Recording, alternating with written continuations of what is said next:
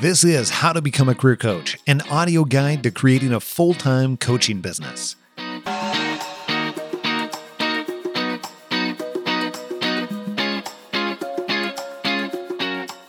This podcast is the audio companion to The Ultimate Guide to Creating a Full-Time Coaching Business that allows you flexibility, even if you're short on time.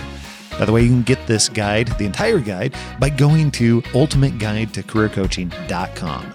And you'll find this ridiculously helpful full-piece guide right over there.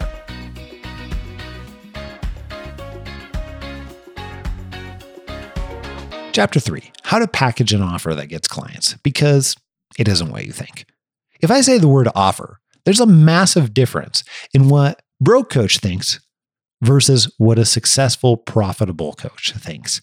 Here's what pops up when I ask broke coach that question of, what's your offer?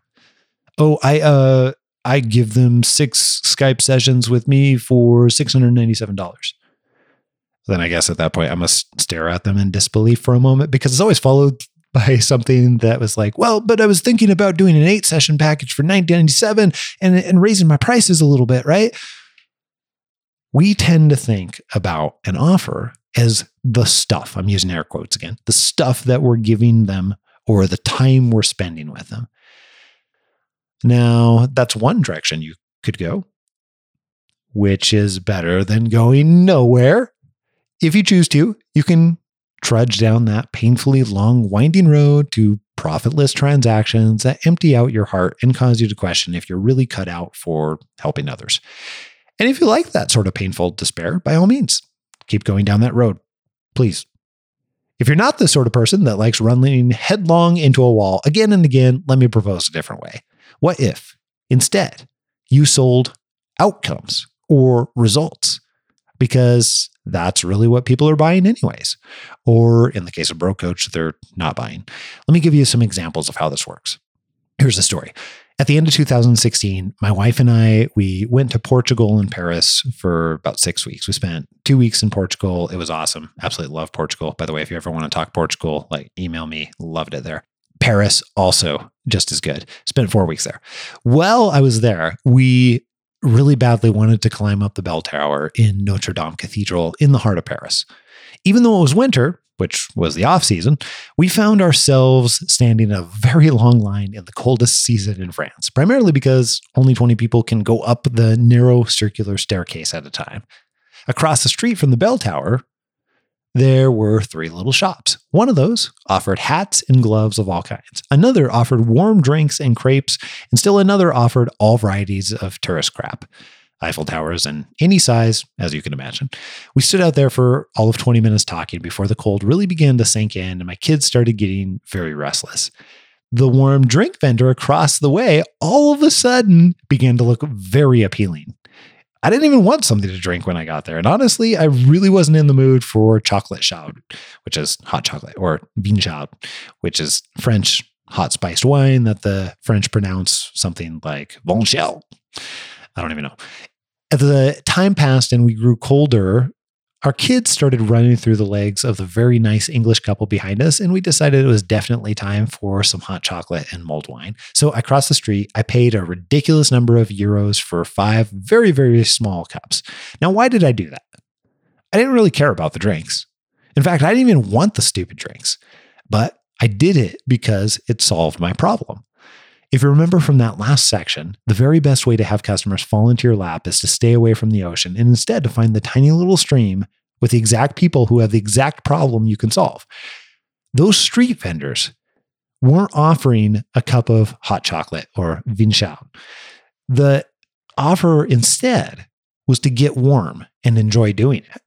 For me, it solved my problem of keeping my 3 little kids occupied and having their little hands warmed up. And it made me feel like I was a good parent versus subjecting my kids to the cold for 90 minutes only to walk up 720 stairs at the top to look at stone gargoyles and a very foggy Eiffel Tower, which was actually still really awesome, by the way.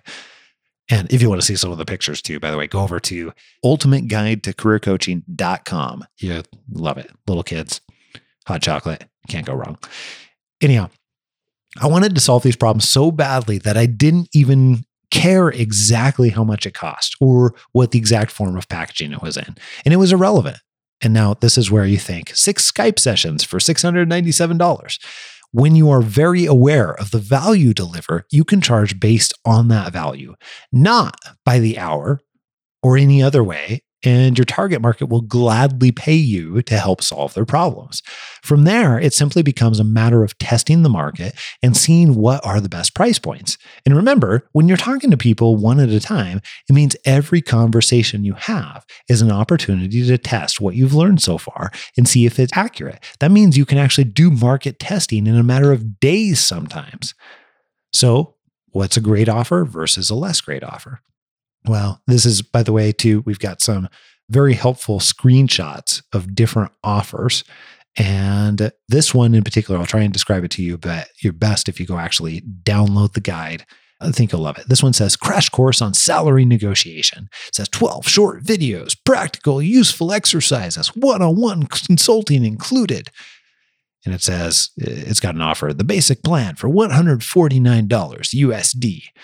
I don't know why I'm reading in that voice, but I am. What's wrong with this offer? Nobody, except me, and I'm a weirdo, wants to be a better negotiator for negotiation's sake. Instead, they want a particular outcome. In this case, they want to get paid a larger salary.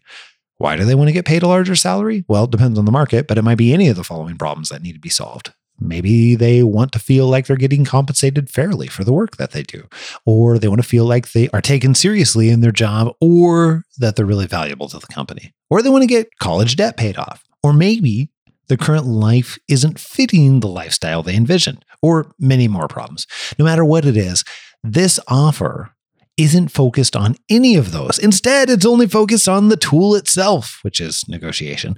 That means the person in this target market must spell out for themselves how negotiation coaching is going to help them solve their problems.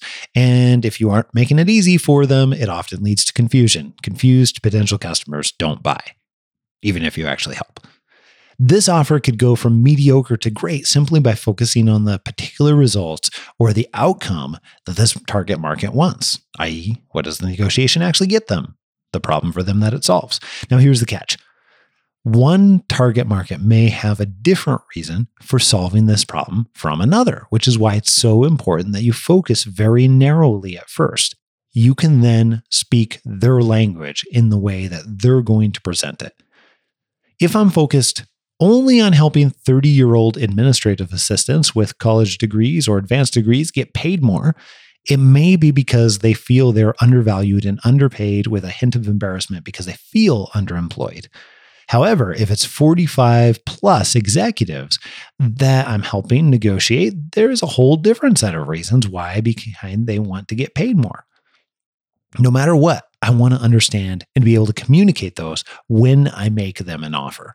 However, there's an even bigger reason why I might be interested in understanding exactly what they want and need. It's what will allow me to get in front of them in the first place and cause them to want to talk to me and already believe that they can be helped. Want to know how to do that? Well then, keep listening. It's exactly what we talk about in the next section. Thanks for listening to this chapter of Become a Career Coach, an audio guide to creating a full-time coaching business. Be sure to listen to all 7 episodes to set yourself up for success. And by the way, go to howtobeacareercoach.com where you can sign up for the 14-day series that takes you all the way through how to become a career coach and find out how it could be possible for you.